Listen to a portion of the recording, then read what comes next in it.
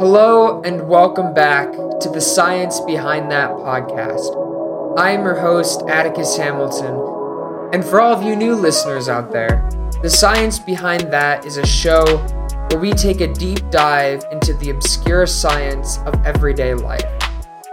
Into the science of everything from physics to engineering, and biology to zoology, and psychology to anatomy, we take a deep dive.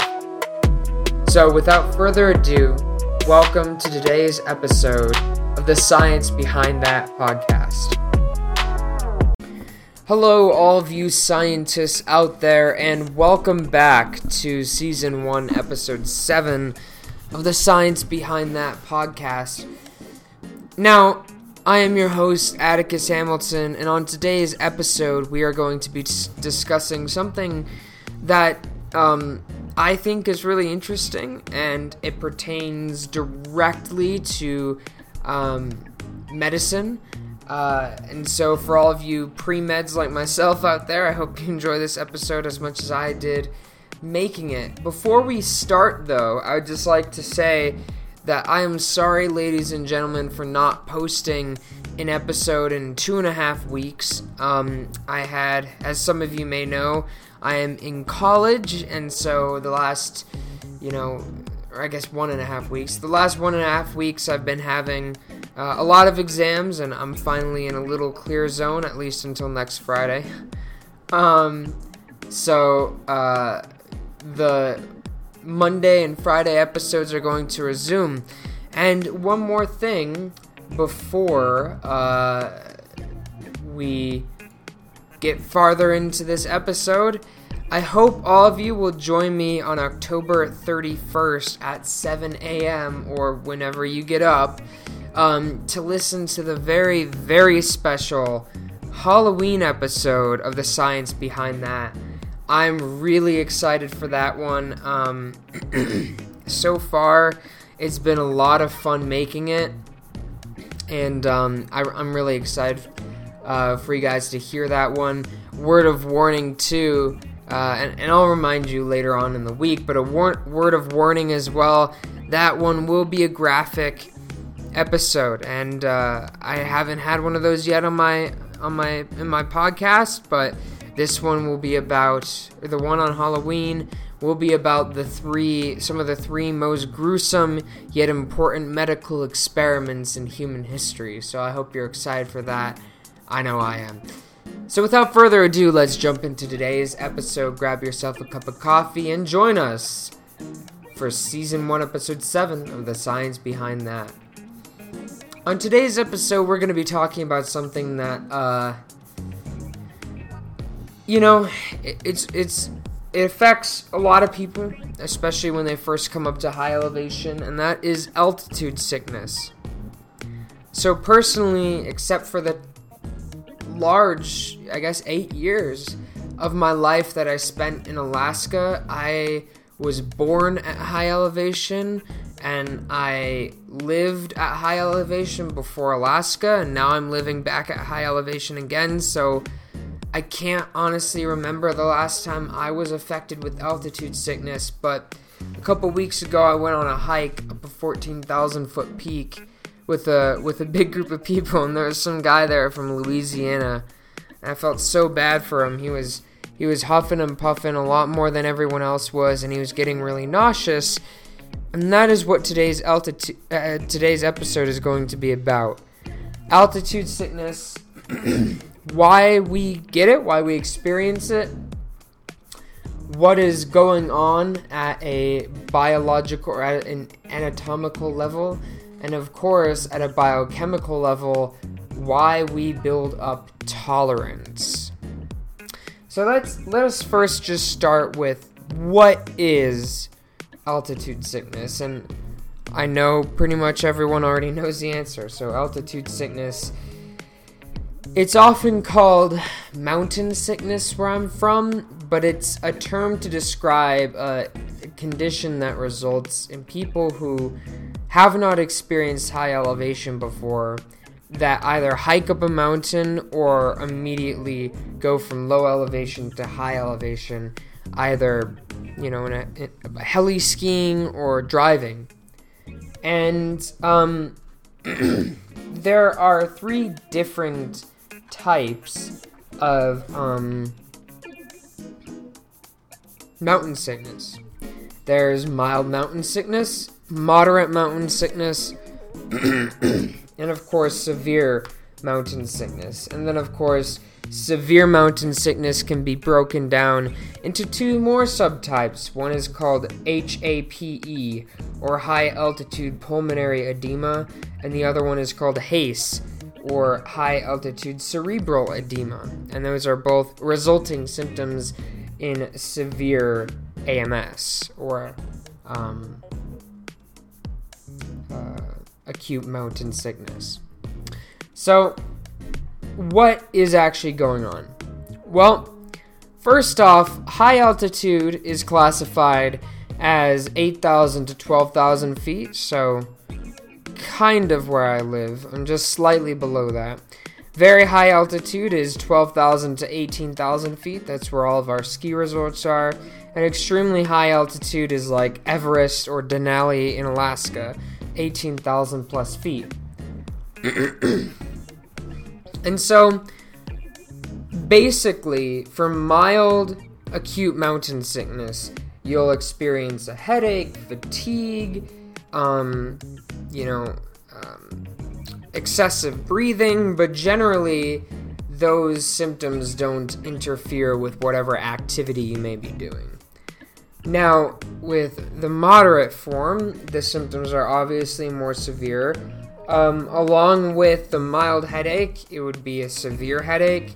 Nausea and vomiting are very common. And then severe is short of breath, even at rest, the requirement to immediately descend, and of course either pulmonary edema or cerebral edema in very severe cases. And for those of you who don't know, edema is just the leaking of fluid into a specific bodily compartment. So pulmonary edema is when fluid is leaking into the lungs, and cerebral edema is when it's leaking into the brain. So, now that we have a nice in-depth understanding of what altitude sickness is, let's discuss what causes it. So at sea level,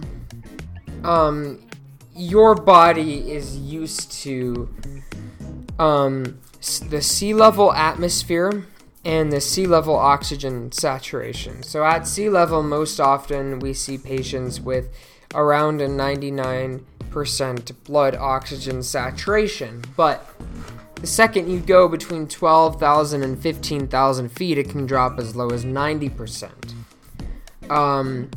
And so, basically, altitude sickness is the result of your body trying to cope to the lower oxygen concentration in the atmosphere and the lower partial pressure of oxygen in the atmosphere, along with the lower air pressure. And when our bodies are stressed, we release various stress hormones. One of those stress hormones is called cortisol. And cortisol is a very common stress hormone.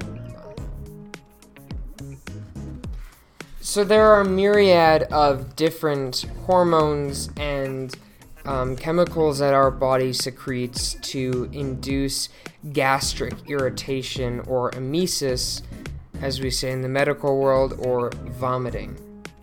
And so a lot of those compounds can be the result of stress. And just like with anything within the endocrine system, cortisol will have a range of effects, and it's really easy for the brain to release one stress hormone that will then result in the release of another hormone or gastric irritation. And that's often what happens with altitude sickness. So basically, your body tries to cope to the rapid change in air pressure. And oftentimes, it doesn't really matter how athletic or fit you are. If you've never experienced high elevation before, the lack of, or the lower oxygen levels and the lower air pressure will be a shock to anyone. So that is basically what causes altitude sickness. And so we could talk about the pathology of altitude sickness for hours upon hours, but apparently it's harder than I thought to find specific pathological explanations of why we feel the way we do. But basically it just simmers down to altitude sickness is our cells trying to cope with lower oxygen in the atmosphere and lower atmospheric pressure. And so I guess that leads us into our last talking point for the morning, which is, well, Atticus, if that's true, why is it that my friend Timmy from, Montana can, climb a 14,000 foot mountain or an 18,000 foot mountain without feeling the slightest hint of a headache, and, I can't climb a 6,000 foot mountain? And, that's a very interesting question, and it gets down to two things, and we're going to be discussing one of those things today, and that is the main thing, which it gets down to a chemical called BPG, or 2,3-bisphosphoglycerate. Now, what is 2,3-bisphosphoglycerate, you may ask? 2,3-bisphosphoglycerate is a molecule that binds to deoxygenated hemoglobin. And so, really quickly, we all know what hemoglobin is. Hemoglobin is the protein that gives blood its red color, and it is also the protein that transports oxygen throughout our body. There are two different types of hemoglobin, and I literally just took an exam on this, so I could talk about this for hours, but I'm not going to, I promise. I'm going to keep it short and sweet. But there are two types of hemoglobin. There is deoxygenated hemoglobin called tense hemoglobin, or T state, and there's oxygenated hemoglobin, or relaxed hemoglobin, called R state. Now, why is deoxygenated called T state and oxygenated called R state? It gets down to biochemistry, which, if you guys want to actually hear an in-depth episode, where we could go on for like 30 minutes about, please let me know. You can email me that, and I would love to do that. Rundown is, it's because of charges on the molecule. A really simple rundown. Anyway, BPG only binds to the tense state of hemoglobin, or the deoxygenated state. And for the rest of this, I'm just going to refer to hemoglobin without oxygen as T, and hemoglobin with oxygen as R, okay? So BPG can only bind to T. It cannot bind to R. And again, that gets down to charges on the molecule. And so what does that mean? Well, 2,3-bisphosphoglycerate, when we all have it in our blood because it is important. It's a natural product of glycolysis, right? But when you have high concentrations of it, the higher concentrations you have of it, the more shift you see from the R state, or the oxygenated hemoglobin, to the deoxygenated hemoglobin, or the T state. So that boils down to, if there's more BPG in your blood, then there's more deoxygenated hemoglobin. There's more T state. And so here's where things get interesting. In people who have a high tolerancy of or to altitude, we see that they have around 8 millimoles of a concentration of 8 millimoles of BPG within their blood, and I believe it's 8 millimoles per liter. I'm not certain on that. If I'm wrong, chemistry people, feel free to correct me. But they have around 8. And normal people who would get altitude sickness, have around 5 millimoles concentration of BPG. So the natural progression of this then is the question, well, given that, Atticus, why would having a compound in your blood that induces more deoxygenated hemoglobin help with a sickness that is as a result of lower oxygen? And that is a very good question. The answer to that question is as follows. When you have a patient and they have a high amount of BPG in their blood and consequently a high amount of T-state hemoglobin, what happens is the body wants to account for that. Okay? The body wants to account for that. And it's almost like the opponent process theory of addiction, which I might get into on Monday. But the body wants to compensate for that. So as a result, when you have more deoxygenated hemoglobin, your body will begin to release more oxygen. And then everything will shift back to oxygenated hemoglobin. And that's why. So people who can climb Everest and don't feel nauseous, or people who live at 18,000 feet or 15,000 feet or whatnot, the reason they don't get sick is because they have higher BPG. And their body is constantly shifting between oxygenated and deoxygenated, and consequently, their cells do not react the same way to lower oxygen levels that are the cells of individuals who do not have that altitude tolerancy do. And that is it. That is why. So, the next time, for all of you mountain people out there, you go on a hike with your friend from Louisiana and he's huffing and puffing, all you have to do is say, hey, I've got more BPG than you. And then run to the top. I'm just kidding. That's kind of mean. Don't do that. I don't know. Or do.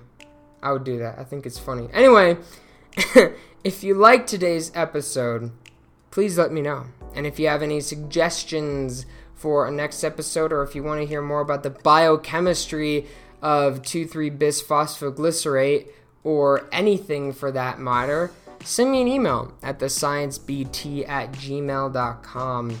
So thank you guys for listening to this extra long episode today. I hope you enjoyed it. Have a good Monday or a good Friday morning, everybody, and whatever you do on Friday morning, and I will see you all later. Remember, stand up and question everything.